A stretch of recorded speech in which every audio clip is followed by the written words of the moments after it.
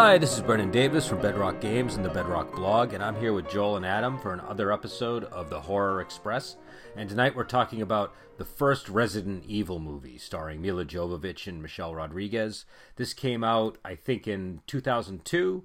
It's a zombie movie, but it's like a slightly different zombie movie, and obviously it's based on the Resident Evil video game. I don't think I need to tell people the story. I think most people know the plot, but it's basically they have to go into this thing called the Hive, and the first part of the movie is kind of like a military delve to figure out what happened at this Hive place, and then they turn off the AI that runs the place, and that releases all of the zombies of a bunch of people that were killed there in an incident that happened at the start of the movie. And then it becomes like this big zombie fest type thing. But it's definitely a little different than most zombie movies, I think. And I don't know. Why don't you guys say what, Adam, did you say this was your first time watching this movie? This was my first time watching it, yeah. Joel, how about you? Is this your first time, or you had seen it before, right? No, I've seen it before a couple of times. I just hated it back when I was a kid. Okay, so why don't we get Adam's reaction first, and then we can give our reactions, because I want Adam's unprejudiced response to... I honestly, for about the first hour, I just was not enjoying this much at all. It was just every plot beat I saw coming. All the dialogue was just so rote. There's even people in it that I like, but their characters were just so flat that I was just like, but it started to actually get pretty fun as it got closer and closer to the end. I was like, okay, it did some of the stuff that happened. There were still things about the plot that just make no sense to me at all, which I'm more willing to forgive plots that don't make sense when I'm more engaged with the characters and so on. But it's like I didn't feel like I was getting engaged with the characters at all till it was, kind of getting into the final act of the movie. But, I mean, I don't know. I'm not sure if I'd recommend it necessarily, but by the end I was like, okay, that was kind of fun. But make a mental note of those plot holes, because I think we definitely want to discuss those on their own. Joel, what was your reaction the first time and your reaction watching it this time? My reaction was really similar to yours, Adam, when I first watched this movie. But I was also, unfortunately for this movie, a fan of the Resident Evil games. Oh, and there too. was only the 3 ones that were really, I think there were 4 out at this point. I think, or maybe it was 4 games, but not the 4th installment yet. It was first and second Resident Evil, Code Veronica, then there was another one that came out. But it was right before the franchise started getting really goofy, and I think the goofiness of the franchise was a benefit video game-wise, and tonally it shifted it closer to the movies. But at the time the movie came out, this particular movie, it was very atonal in terms of the game, because the game, as you know, is set in this dingy, grungy, like very down-to-earth, not down-to-earth, but like very real-feeling mansion filled with like gross zombies and monsters. And it's like everyone just seems like a person, they're a little colorful because they have different uniforms and what have you, but like they just seem like people that are in a kind of fantastic and horrible situation. And in this movie, everything's like sleek and clean. Yeah. It's all clean steel and like slick black military uniforms and mirrored polished metal and lasers. And it's like, how is this Resident Evil? So I bounced off this movie hard the first time I watched it. I was like, this is not the aesthetic. And this time I still bounced off all that pretty hard, but I kind of came at the movie not as much as a fan of the franchise, but just like as a movie. And like actually as a movie for the time, it's really beautiful, and some of the directing choices were really interesting, and a lot of the cinematography is cool, and it's beautifully well produced. It's like a lot of sound and fury signifying nothing, which kind of frustrates me, but it wasn't terrible. It was entertaining, and some of it was downright spectacular. So I'm a little softer on it this time around. I don't love the movie, but I think I would recommend it in general terms.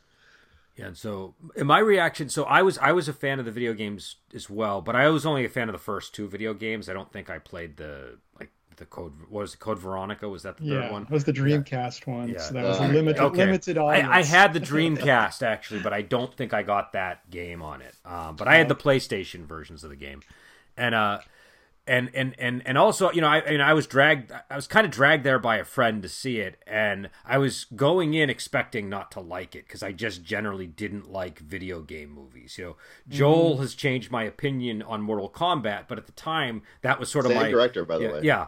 But at the time, I remember not liking Mortal Kombat, and I probably also didn't like the director as a result of not liking Mortal Kombat, and went in thinking, I'm not going to like this. And all the stuff Joel says is true. It's a totally different thing from the video game, and that was something that I initially, when the movie first started, I think I had a little trouble with, but it really kind of started to captivate me, and I think I bought in pretty, like there's an opening scene where they're playing that, I don't know what you would call it, but it's a really weird piece of music, and they zoom in on the lab, and the guy's doing the thing with the mechanical arms to get the virus. That zoom in shot really kind of pulled me into the movie. And then the scene where you don't quite know what's going on inside of the hive, I thought it was distressing and interesting to me. But then when the stuff that really kind of pulled me in is when the Michelle Rodriguez character shows up, and you have this SWAT team, and I was like, ooh, this is like a fresh, I understand why that element's there. I understand how they're pulling that from the video game, but this is not at all what I would have expected, but it's a fresh take, and it's also like a fresh take on zombie movies. Do you know what I mean? So, and that was my reaction to most of the film, and I think I really liked it when it came out. I always kind of remembered it as a sort of a fresh, interesting, kind of cutting edge zombie film, and going back and watching it again, I had a similar reaction. I was like, yeah, I do think a lot of this holds up in the same way for me. The areas where I think it's really weak is mostly to do with the CGI, like the monsters, the skinless creatures. Those did not look good in this version of those would have been much better handled by CGI. Some of the other CGI was more seamless, but those ones were pretty bad. And I think they either should have gone with practical effects or waited 10 years for every time a CGI effect showed up, I was like, I've got to know what Brendan thought about this. Well, yeah, the hallway of death effects looked pretty dated, definitely. Yeah. I don't even know if those looked good when they were new, but I was like, ooh. I mean, that's some old CGI. I think at the time the CGI was fine to us, but I feel like CGI is one of those things where, you know, any movie made between like the late 90s and 2010 that used CGI is paying a heavy price for any decision that it made, right? Because CGI really got better after a while, and so you know, with a few exceptions, if a lot of effort was put into it, it could look good in certain movies. But if they, you know, here, yeah, I mean, this is around the same time that, you know, Lord of the Rings movies were coming out, so it's like there are movies that still hold up pretty well from here, but they didn't. I don't think they spent as much money as they spent on Lord of the Rings with this. Yeah, no, it's a pretty sizable budget in this movie. I looked it up because I was like, well, because this movie kind of baffled me on this take, because I was like, this is beautifully put together, but it's also kind of brainless in a really like Fast and the Furious Transformers movie, Michael Bay-ish kind of way. Like every time there's an action scene, especially when the zombies first break out, like the action scene music is this like punishingly loud and persistent and droning industrial metal that's like I did not like the soundtrack. Stops. Yeah. No, it's I gotta say, I like this. That's the part of it that I liked, and I don't like that music in general. Like industrial music actually bothers me, but I liked that they were it just was, I don't know, again, it's just not what I was expecting with the zombie movie. It's not what I was expecting with Resident Evil. And I kind of felt like, it was almost like the director was coming up to my seat and shaking me in the theater, and he like, watch my movie. I've liked industrial music a lot going back to the 80s, but just the music in this, I was just like, I didn't like it. Didn't Marilyn Manson do this music? You can probably... Yeah, I saw that when the credits rolled. I was like, oh, okay. So you got someone to blame there. But I did like how it was used. The other thing that I think I liked about this movie at the time, and obviously this trope got old over the course of the 2000s, but I thought this was one of the first really good like kick-ass women zombie movies. Do you know what I mean? Like there were other ones too. Like we watched Night of the Comet, and that kind of got into that territory, but it was a little bit more. It was still a little bit more old-fashioned, say, not quite as stylized. And there was the infamous Return of the Living Dead 3, which has a really weird kick-ass female character. But this was one where they kind of they really committed to the idea with both the Mila Jovovich and the Michelle Rodriguez characters. And so I don't know, I like that. I thought it worked. It could, and again, for some people it might not, because you literally have her kung fu fighting zombies, and that might be a problem for some viewers. For me, it would even theoretically be a problem in a movie, but I don't know. I just liked it. I like watching. I actually enjoyed that. That may actually took me back to Dead Alive. Was what I thought of. I kick ass for the Lord. Is that? Yeah, that was where my brain. That was one of the moments. Right. That was like where the movie started to get my interest. Up till that point, I was just totally like, and I was like, okay, well, this is getting Goofy is going to work for me if the movie can keep doing that. Okay. But there was a lot of Goofy in that scene too, because when you're talking about when she flips off the wall and kicks the dog in the head, like the next cut it's a reverse shot and she looks out to the other room and there's like a whole bunch of dogs right up there in her face and he's like, uh-oh. And it's weird because as a Resident Evil port, that's ridiculous and tone shattering and just really tone deaf and awful. But as a movie, it's so entertaining that you're like, I was willing to forgive it on this viewing. I was like, okay, that's actually funny. In a way, I don't know if they were anticipating, but I'm getting such a great gag laugh out of this. And then having her having headshot every single one of the dogs, then the other dog peeking through the window. It's like, uh-oh. So it was great. It was just I really enjoyed that scene. Weird. It's ridiculous as it was. And I think it was good too because they had Mila Jovovich, and that was obviously a tie back to The Fifth Element where her character was like that. So it just kind of, you instantly kind of buy it. And also she's obviously gotten much better at that kind of action performance by the time you get to this movie. And I think the other scene that really sort of stands out at that opening for me is when Michelle Rodriguez says "blow me" to the guy. I just remember like that. I've never been able to forget that line, and I think it's because it just struck me as like a really remarkable thing for a female character to say to a male character. Because I remember being jarred by it. I was like, wait, did she just say that? What is that? You know, it just kind of disrupted my thinking for a minute, and it made me respect the character a lot more. So I thought that worked. She was a shining star in this movie. Like on every line that she delivered, I was like, "Fuck yeah!" Every single line. She was great. I have a note that says, "I came to see Mila Jovovich, but I stayed for Michelle Rodriguez." I feel that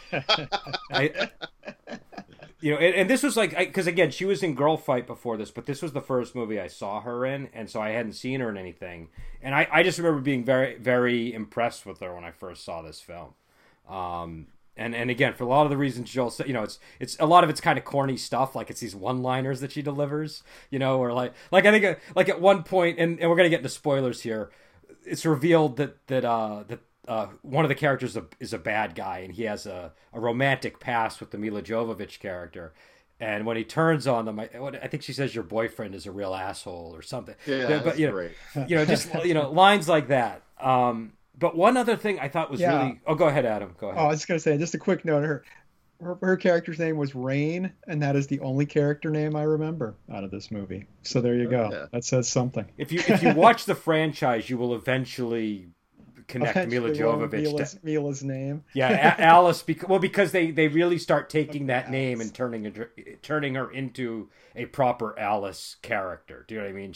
There's kind of a Wonderland thing that starts to go on with her. Okay. I would say, wouldn't you say, Joel? They got the Red Queen in this movie too. So there's supposed to be an Alice in Wonderland thing going on here. It's because I never really picked up her name. That went right past me. I was just like, oh yeah, Red Queen, yeah. But the other thing that I really think this movie did brilliantly, and one of the things that I think when I first saw it, I was really intrigued by, and I wanted to know the answer to, was how you have these two characters that completely forget who they are at the start of the movie. The Mila Jovovich character, and is it Spence? Is he the the bad? So there was Mark Anthony the whole movie. That's all I was thinking. So the guy who plays Mark Anthony from Rome, his character. I thought he did a pretty good job, by the way, because he only screwed up the American accent like once that I was able to really. There was a point, but. I was actually impressed with Mila's accent in this because like having the first movie I saw her in was Dazed and Confused, where she has no dialogue because she didn't speak English at all, and I'm like, wow, she really put in the work during those years, I mean, since the early '90s. she doesn't have much of an accent when I've seen her in interviews. Actually, I think I don't know. I don't know what her I don't know like what her language abilities are in terms of when she came to America. But if you Well, see her, they weren't like I said, literally when she was in Dazed and Confused, they gave her no lines because she just okay, couldn't Yeah, they didn't do give her a them. lot in Fifth Element either. Yeah. she had a few lines, but they were Multipass. yeah, yeah, yeah. Not many. um, so, but I really like that. I like the concept. I like how it played out. I like that they don't know if they're the good guy or the bad guy until midway through the movie, right? Like you're like in fact they're even misleading you. They're letting you think Mila Jovovich might be the bad guy, and she's slowly discovering it. You know, Yeah. I kind of thought that, I mean, obviously she's Mila Jovovich. You kind of know she's the lead, so Yeah. you kind of know. You know, there's 5 more movies after this one with her as the Well, lead. So. yeah, but when it came out, we didn't necessarily know that. I So, know. but I thought that was kind of cool, and I like how it sort of slowly, you know, they slowly got their memories back, and and it was a little bit corny. The guy doesn't know he's a bad guy, and then when he gets his memories back, he's fully committed to being a bad guy. I know. But It was There's she's no good at- introspection. Is always like, oh yeah, I am an asshole. Let's face it, he's really good at being a bad guy. So Yeah. it's like I had a moment of thinking, does that make it? Who cares? I feel Yeah. like that the liquor was in this movie too. It didn't feel super Resident Evil-y until that thing showed up, and was like, I think I'm actually going to go on record here and disagree with you almost completely about the CGI. I actually think it looked really good. Okay. Especially because like a lot of times when they used it, it was diegetic. Like when they used the little readout of the inside of the complex, that was supposed to be a at the time cutting edge actual computer readout. no, they were that I have no looking at. problem with. That was fine because that was computer technology that like that's what they would have been using when the movie was made to do the schematics of the thing. My issue is mainly what is it called? The liquor? Is that the name of the monster? The liquor. Yeah, that's the one that I think is the biggest problem in the movie. Really, all the other effects I don't have much of an issue with. I get that it looks more CG and fakey, but like they clearly had a model for it too that they were basing it off of. Because when it's like in the train and getting sucked under, that's a physical thing there. Yeah. There's no way that's just CG. So it's one of those things where they're trying to be restrained in how much they're using it, and when they do use it, although yes, it is obviously CGI, they try to mask it in a kind of a clever way. They give it this glistening, kind of like rubbery texture.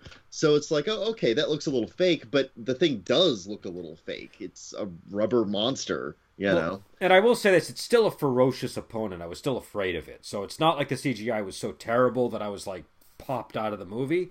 It's just sort of like when I watch an old movie and there's a guy in a suit and I'm kind of like, well, that's a guy in a suit, you know? The creature from the Black Lagoon is still scary, but you know it's a guy in a suit. Do you know what I mean? Like that's kind of how I would view this one. That does diminish it a little bit, I suppose. Yeah. And again, I just feel like they should have either waited 3 years or like just gone with practical effects, and it might have been more effective. Do you know what I mean? Because it's kind of like a thing. Then it would type have been a creature. guy in a suit, though. Well, I'm picturing something more like the Thing because of the nature of the creature. I figured they could have kind of got away with that kind of practical effect. But maybe I don't know. I mean, at the time, I don't think I had as big of a criticism of it. I think at the time when it came out, I bought it and I had no problem. It's just now I didn't really have an issue with it myself either. I was fine with it. I mean, yeah, it was CGI, but I was. I think in a fine. video game movie, a CGI monster is a lot more forgivable. I was gonna say, I think that's it because I have the video game in my head. No, so that's fair. That's fair. That's a fair point. The other thing too that I think this movie did in a good way, and I don't know if other zombie movies always tackle this to a degree, but I thought they did it especially well, was how they take a really long time to figure out how to kill the zombies. And they're a special ops team that have the ability, like, you know what I mean? Like more than almost any other characters in a zombie movie, if they had that intelligence, they would have been able to really get themselves out of a lot of these situations. And so it creates this effect where you, the audience, totally know how to kill the monster, and you're extremely frustrated watching all of the heroes not know that they need to be shooting these things in the head, and that they keep going for like the center of mass whenever they fire at them. Yeah, but that's the thing. That's exactly what they'd be trained for. Yes. And the movie is smart enough to show you them shooting it in the leg to try and do disabling shots, and then going for center mass and using a whole lot of bullets to do that, and it not working. And it's wonderful that it steps you through it. That's a point I actually admire the movie. Admittedly, it is frustrating they don't try the head. No, it is, but I think I kind of appreciate it, because I'm like, they really should be doing that, but that's making me feel their peril even more. And I think it's good that the way they did it, because they're a competent team, so they had to. That was sort of an angle that worked for when their ranks were bigger, kind of getting fought. That's kind of how they were able to whittle them down. Do you know what I mean? Yeah, and man, they really sweep the team away in that hallway of death scene you were talking about. I have to say, I love the hallway of death is one of my favorite scenes in the movie. Actually, I think I've come around on it. I used to hate it, for the record. My issue with it was that I've seen Cube, which I think came out maybe 2 years before this, and like I said, I'm watching it years later, but I was just thinking, it's like, man, that's just Cube. You just did Cube. So here's what I like about Cube. Well, here's what I like about that whole beginning part of the movie. I like that it starts out where it's all this tactical stuff, and all of the zombies are contained by the Red Queen, and they're just dealing with breaking in, and then the team gets killed, and then it's not until they deal with the Red Queen and the guy uses the device that the zombies get released, and they're kind of responsible for their own demise. Do you know what I mean? That's what I like about it, is the way that they set it up. So that's, we kind of got this like special ops entrance into the hive, and then boom, zombies. And then I don't know, I it's kind of like a plunge. It's like you're on a ride, and the first part's a little bit calm, a little bit serene. There's obviously there is danger and excitement with the grid inside of the hallway of death. But it's all manageable. Do you know what I mean? It's not going to get too out of control. And then zombies everywhere. And it's like that plunge down the cliff. I would say in defense of it, as I criticized the hallway of death, the thing I liked about it is that guy who was kind of the team leader that got killed in the hallway of death. It's like he was the most wooden person in the movie. So when he went down, I was just like, oh, thank God. I wasn't as bothered. I thought what he was doing was he was kind of like the calm, collected person that was supposed to make you feel safe. Do you know what I mean? And so when he died, that's why I felt like his death was useful, because it was like, this is the guy who's kind of like, he's wooden because he's like a report, like, do it, you know what I mean? Like, I get that. I was just, my reaction to it though, I was just like, I don't know. I just no one is going to begrudge you your Schadenfreude at a good kill on a zombie movie. Like, now, what did you guys think of the Red Queen? I'm curious about that. That CGI was really bad, but again, but that would have been diegetically it was makes a computer. So okay, you keep using that word. Can you define it for people, because I feel like that's a word that it's one of those words that my brain has been stubbing its toe on lately. It just means like it's okay. So it's hard to define, like, without an example. Like, basically, if you hear music in a movie, you kind of assume it's part of the soundtrack. Yeah. But if someone then reaches over and turns a knob on a stereo and the music switches off, that's diegetic. It's something that's actually a part of the reality of the movie itself. So, like, you're not just... We as the audience are seeing, like, that 3D readout of the computers, like the computers generating like the readout of the hive, but that's not just for our benefit. The characters are seeing that as well. It's part of their reality. Like, that's what the readout on the screen they're looking at appears to be. I mean, so that's diegetic. And I think under that, with that in mind, I think that means that, it was a pretty good effect, because that's what it would have looked like, right? So they admit the limitations by embracing them as part of the limitations of the technology at the time, which I think is kind of brilliant, actually. There's a lot of really clever screenwriting moments, like that hallway of death scene where the leader gets killed. The scene directly before that is the first time he goes from being super wooden to having that moment of humanity with Mila Jovovich. because she's like looking at that thing and she sees like something horrible and she's like, I don't think I want to know what happened here. And for just a second, he lets the act fall down and he's like, I don't blame you. And then he goes and dies. And I was like, damn, now I feel bad about it. This movie's smart. Just enough to care. Yeah, my issue with the Red Queen, just that I was just thinking about like what. Okay, so the Umbrella Corporation puts this computer in charge of running the hive. Yes. And then this virus gets loose, which in their sealed containment room, because the air vents connect to the entire complex for one thing. Yeah. But I was just like, what? But then basically when that thing gets loose, she contains everything, locks everything down, and then somehow has no way to communicate with Umbrella Corporation at all. So they send in a team to take her out, which I'm like, and then it doesn't make any sense to me. But here's what I've thought about that, and I think that's a very valid criticism of the movie, because it's the one that always jumps out at me. Why? Number one, why can't she communicate directly with Umbrella? And why can't Umbrella just say, "Hey, what's going on?" Like you closed everything down. Why isn't she? You're gonna put an AI in charge of your thing. Just have a kill switch on it too. Yeah. But here's the conclusion I've reached. I don't think the movie does I don't know if this is what the movie intended. Joel, you can weigh in. I don't know if the movie really conveys this. I feel like she's kind of gone down the Hal road a little bit, where she's making decisions that are going against the protocols that Umbrella actually probably had in place. Do you know what I mean?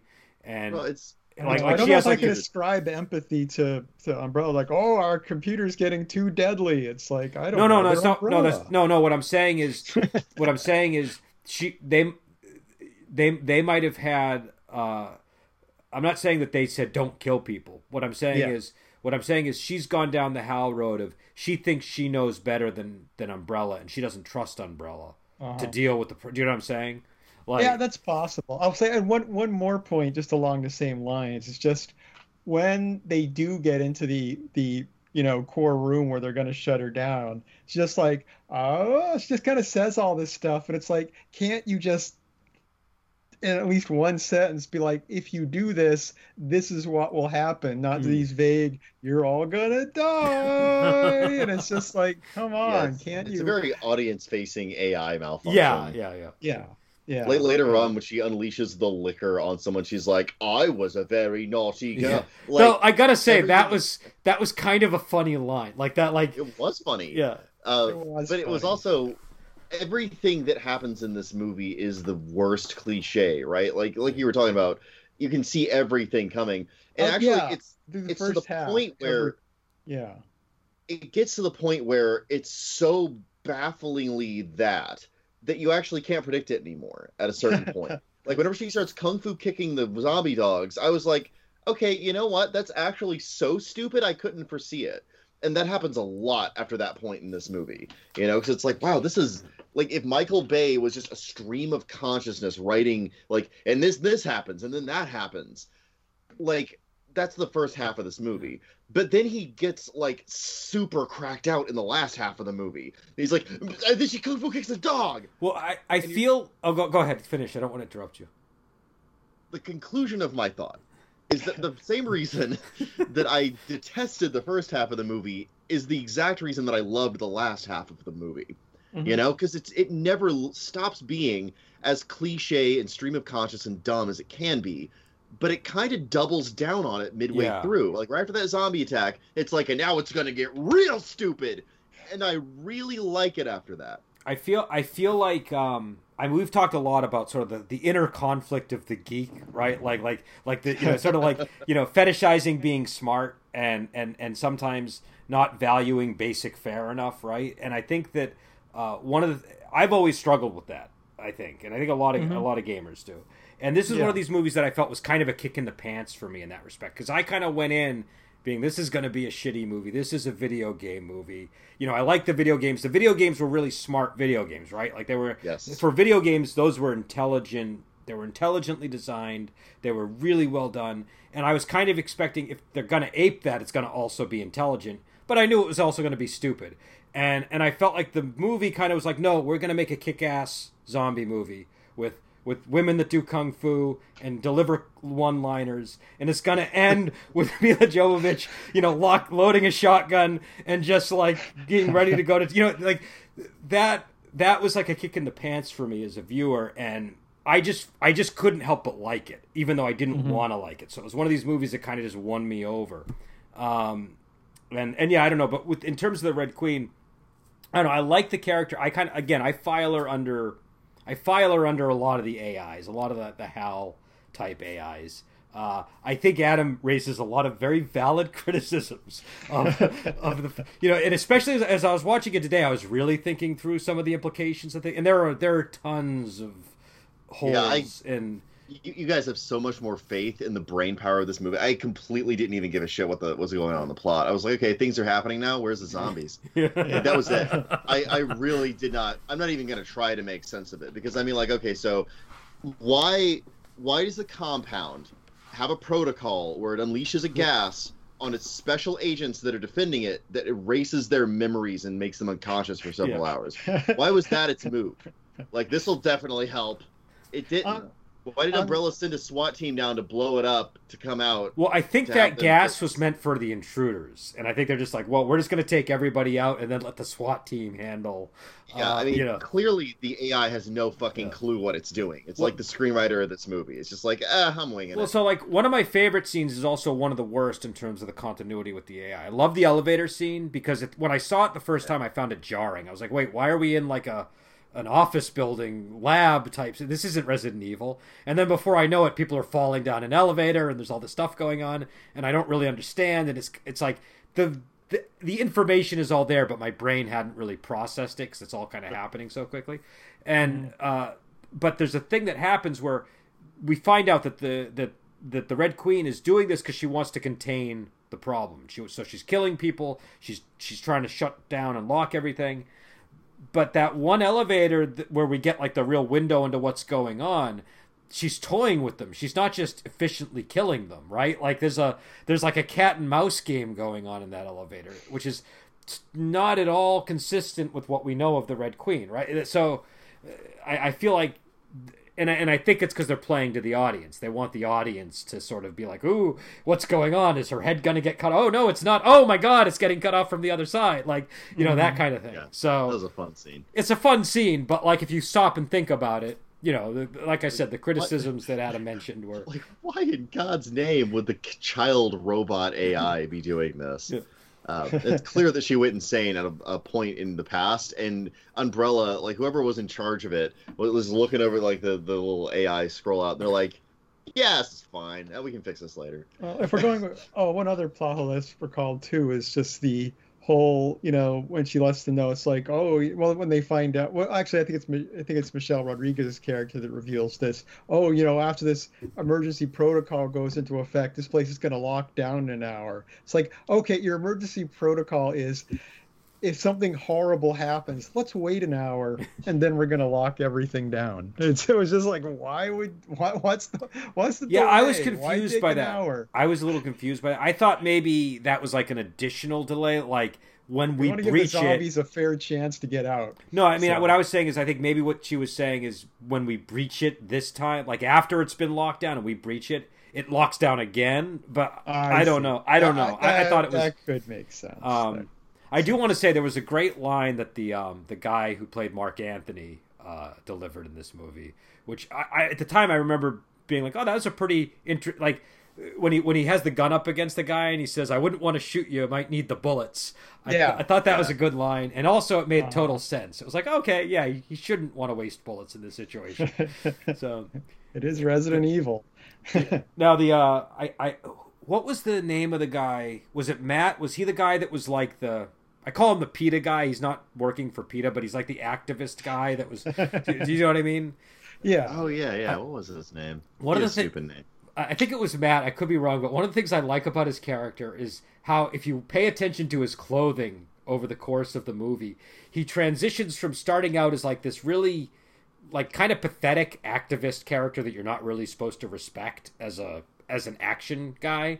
and by the end he looks like John McClane. He's got like the white tank top on. You can see he's got the muscles. His hair is all like, styled, and it's just a really interesting transformation that seems to happen just by the clothing that gets dropped over the course of the movie. Yeah. Which again, I think that plays into some of the stuff Joel was talking about in terms of like what this movie is going for, yeah. So I don't know. Were there any other thoughts on any of the characters, or anything that I didn't bring up? I mean, like oh God, the thing is, like, you don't really get characters in this movie until about the halfway point of the movie, right? Yeah. You just have like functions because it's more event driven. Now this is happening. Now this is happening. Now look at this. Woo! So it's hard to get into, and then as soon as the zombies start attacking, suddenly like, oh no, he was bitten. Oh no, this guy is getting torn apart. Let's get out of here. Oh, they're right behind us, and suddenly, like, slowly you start getting more flashes of memory from the characters that are amnesiacs, and they all start interacting, and you kind of start remembering their names, and it's strange. I don't think I've ever encountered a movie where you didn't have characters until halfway through. Well, for a horror movie especially, usually you want to establish the characters early on, and then crazy stuff happens, but everyone's all, serious business for the entire first half of the movie, and nobody has like a conversation or which again, that's one of the things that I think I found so jarring when I first watched it, but it was like a refreshing slap in the face. It was like, no, you're not. It is very unique. Yeah, it's like, no, we're going right into the action, and like, and it's all, and that's why I think that music for me kind of works, because it's like, no, we know you want like, some kind of dialogue. No, you're not getting that. You're getting action. We're doing it this way. Yeah, and they're so certain of their vision. It's really a peculiar kind of watch. And I'd like to point out that I don't really still, even at the end of this movie, have any idea what Mila Jovovich's character's motivation was, but she, for me, was my favorite character as soon as she kicked a zombie dog. Everything after that, I was like, man, I want to see her do more karate. And that was actually more than enough character for me to root for her for the rest of the movie. So yeah, I think this movie is smarter than I think it is by being really deliberate about being as dumb as it is, And something about it. Now, what did you guys think of the ending? How'd you feel about the zombie apocalypse in, was it Raccoon City, right? Is where good old Raccoon City, right up the street from Silent Hill. Adam, this was your first time seeing this bizarro ending. Tell me all about your feelings about it. I liked it. I actually, the ending, just having the zombie apocalypse there at the end, it was just a fun moment. I mean, if it reminded me of anything, it's just like how you kind of get the original ending to Army of Darkness, where he wakes up and I could definitely see an Army of Darkness thread there with I mean, it's obviously it's a little different. It's tonally different because Ash is just like, no, or she's like, I'm just gonna go kill some zombies, which is a more optimistic tone for an apocalypse. But well, it gets into the badass thing, because the whole idea is like, they just, like, in these movies you just barely escape with with like a a threat of your life there, and you're presumably exhausted, and so that's what happens to her. She recovers, she gets up, and instantly she's back in the frying pan with way more zombies now everywhere. And instead of just giving up, she's like, nope, I'm getting this shotgun out of this cop car and I'm ready to go. And so I think too, a nice thing about it is also the whole movie has been pretty claustrophobic, where you've just been underground the entire. It's having this final shot where it's just like, ooh, look at the scale of this world, kind of. Yeah. And especially considering it was the beginning of a franchise. So as a beginning of a franchise ending, it's a good ending, definitely. Well, I almost wish that that's where the franchise ended, because I feel like that's such a good ending. I don't know what the sequels are like. So, well, I mean, people probably disagree. I think Joel might be more favorable towards the sequel than I am, but I remember being disappointed by the sequel when I saw it. I might have a different opinion if I saw it now. I think you should, because you're right. I do have a different opinion. How do you know me so well? It's almost like we've been friends. No, for I years. think it's come up. I don't think it's just that I intuited it. Well, it has. Yeah. Because I saw the entirety of Resident Evil 2 with a few of my idiot college friends right after we played some D&D, and honestly, it was brilliant. It began as dumb as this movie ended, and it got dumberer like as it went on, and it was fantastic. It was really fun. I think the problem for me with that movie, again, if I watch it again, I might have a different reaction, but I think this movie ends in a very striking way, and then I was able to picture what I thought was going to happen. And so when I went to go watch part 2, it was totally different from what I was imagining, and that was the source of my frustration as a viewer. So, it would be interesting to go back and watch it. But I do really love just that final shot. She's got the shotgun, and it's just devastation everywhere, and she's just ready to go. Like, I to me, that's like I don't know, I think it's a real cool character. Like, it's not the most, like, subtly crafted character in the world. But it's, but like we were saying, don't want subtlety from that character, though. You want to see her kick some more ass. Well, we were kind of saying this before the podcast. Like, subtlety's not the end all be all, and sometimes you don't want subtlety. And I think here, I kind of just wanted a good character to cheer for at the end, and that's what I got. Well, that brings up another point about the movie that was my issue during the first half. The one reason why the kung fu dog kick is such a good part of the movie is that she has a really great personality that kind of shines through. Even though she's got barely any dialogue in the first half, she doesn't do anything. It's like, I feel like, she's kind of just cargo being pulled along by this group through the first part. I'm like, I was still intrigued by her, even though she was doing nothing. Yeah. And it's like, once she started doing things, I'm like, oh, okay, this character was immediately drawn in by is now doing stuff. So that is, I guess that's one of those things where it either works or it doesn't, and it's almost like a necessary feature of how they build the movie. But sure, it's sort of like she slowly acquires her memories and therefore her character as the movie goes, and so she doesn't even realize she's like a super kung fu master. And I think it was actually Taekwondo that they mostly used, but she doesn't realize she has these talents until I think there's a moment where she has to fight something, and it just instinct takes over, and she starts fighting it like a trained professional. And then she looks down and is like, "Oh, I know how to do this." But I thought that was also kind of a cool scene, like having there's like it's sort of like the Bourne Identity movies. I don't know if you guys have seen those. Did that come out before or after this? Actually, that would be That's kind of a good. I think I would say after, but I mean it's a book too. I remember they're the Robert Ludlum novels. I haven't read the books though, so I can't comment. But maybe that's where they got the idea. Either way, well, I mean, one of the oldest screenwriting chestnuts in the book is have your main character have insomnia, but secretly be awesome and important.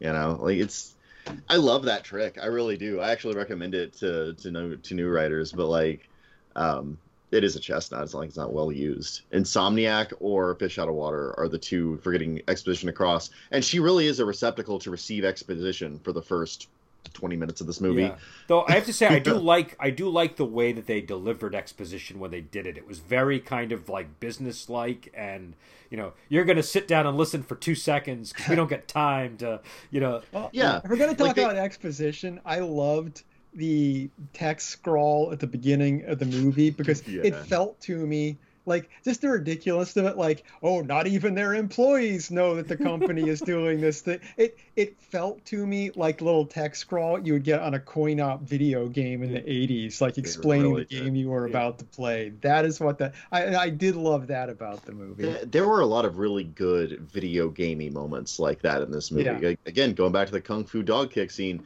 right before that, Alice, I actually remembered her character name, has this amazing overhead shot where she punches this zombie to death, and the overhead shot is exactly like a shot you'd get in Resident Evil. And I looked it up on Wikipedia in the 20 minutes between finishing this movie and starting the podcast. That was deliberate. There was a lot of little deliberate things like that. They even actually at one point, and this is a fun little chunk of trivia that Wikipedia shared with me, ran out of extra zombies to fill out a scene. So actual Capcom staff got dressed up as zombies and joined it. So there's some real Capcom staff in this movie. One of the little things I like too is how they bring back the coffee spilling scene at the that was good. That was fun. That was one of the few scenes that like really stuck out in my memory that I never forgot from the first viewing. But and just the I don't know, just the indignation the guy has on it over the spilled coffee, not realizing the doom that's about to follow. You know, Right, it's like guy was the main villain. Well, it's just I just find it a little bit amusing that like that character, the guy who gets coffee spilled on him, his biggest concern in the world is the spilled coffee, and then like within 10 seconds, he's got such bigger problems. Yeah, that was really fun. But God, I almost hate how dumb this movie gets because of how smart it is. Like every single time we talk about something like that, I'm reminded about how intelligently put together this movie was, how efficiently it together. And then they make all these weird decisions where it's like, I think maybe they just think we're all idiots. And unfortunately, I think they were mostly right. There's this is a little bit besides the point, but it's maybe relevant. I was doing a podcast on a movie called Swordsman and the Enchantress the other day, and the villains have these really elaborate, weird plans. And Adam's nodding his head. I think he might have seen it with me. I've seen it. Okay, and so one of the villains explains their cunning, and she's like, "Well, we think people in the world are just jerks and are easily duped, so we," and that's kind of it's kind of the attitude, maybe, like.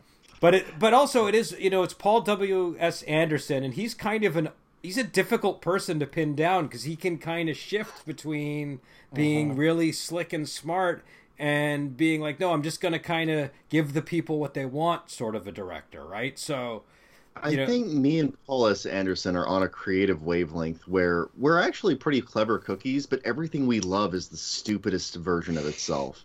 Because, I mean, think about his movies, especially the ones I love, because at this point, considering he's actually won me over with this movie that I've hated for years, he's 3 for 3 with me, right? Because Mortal Kombat, I changed your mind on Mortal Kombat, Brendan. Yeah, no, I have to say fully, I was very wrong. I was way too arrogant and uptight when I first saw that film, and on second viewing with Joel, it's a good movie. It's definitely a good movie. It's maybe the best video game movie ever made.